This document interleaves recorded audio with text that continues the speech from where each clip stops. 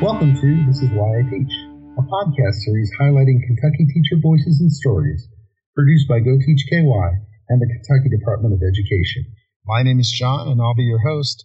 Today we welcome Nikki Sims from Seven Hills Preschool with Owensboro Public Schools. Welcome. Thank you so much. So my first question is, why and how did you pursue a career in teaching? I chose this career actually at the request of a high school teacher.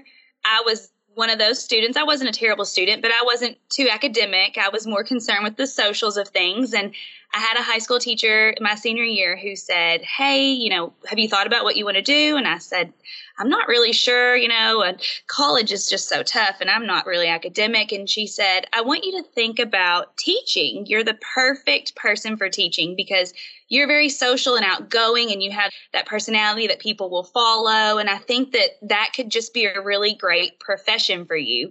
And I thought, okay, I'll think about it. And when I went to my college orientation just a couple months later, they said, what do you think you want to do as a major? What would you like to choose? And I said, how about education? And that's just kind of, I got into it and I started it and I really loved it after that. So that's where that came from.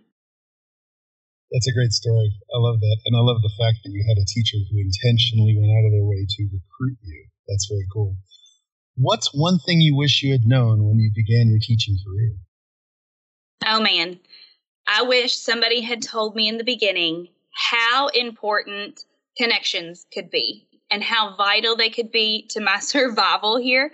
My first year was really rough. I felt very alone. I was kind of on this island of first-year teacher, and I didn't realize the school cafeteria staff, while they'll get you the good snacks that'll fill your students up. And, veteran teachers really, really know what they're doing. Reach out to them when you have a struggle. I wish somebody had told me that the connections would save my life my first year.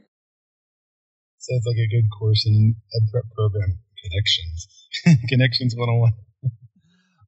What is one myth that you would like to debunk about teaching? The myth that teachers get summers off. Okay. My husband, everybody is, you get the whole summer off. No, you don't. Okay. Teachers are doing professional development. They have trainings. They're preparing for next year. They're reaching out to their principals and other school staff to coordinate plans for the upcoming year.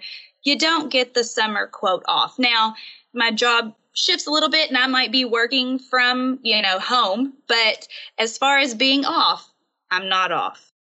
Very true. What advice would you give someone wanting to pursue a career in teaching? Start early and build your relationships early. In college, really build a connection with your professor because they can be helpful tools for you later.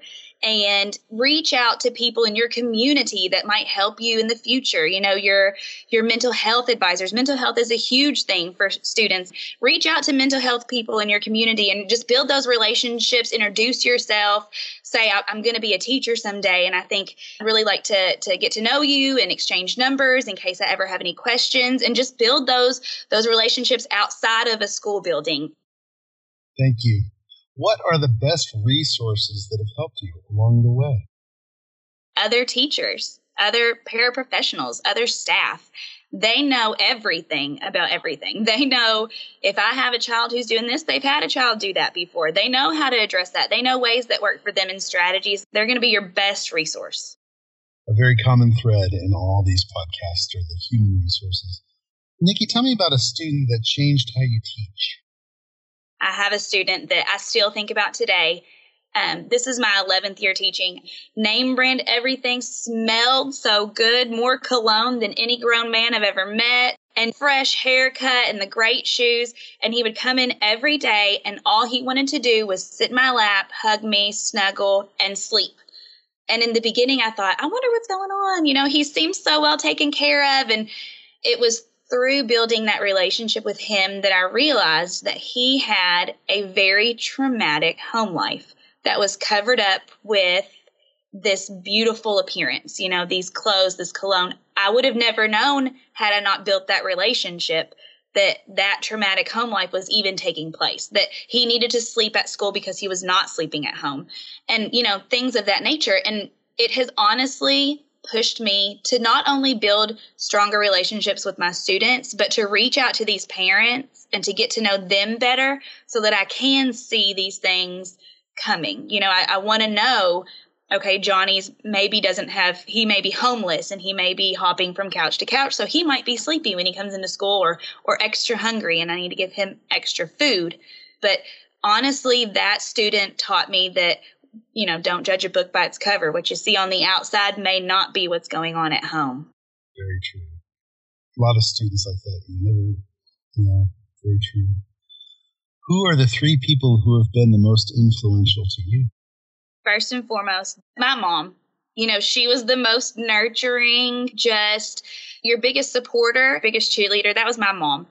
And second was the high school teacher who said, maybe you should think about it. You possess all of these qualities that would make a great teacher. I really think this is for you. And I would say that she influenced me to be where I'm at today. I probably would not be here.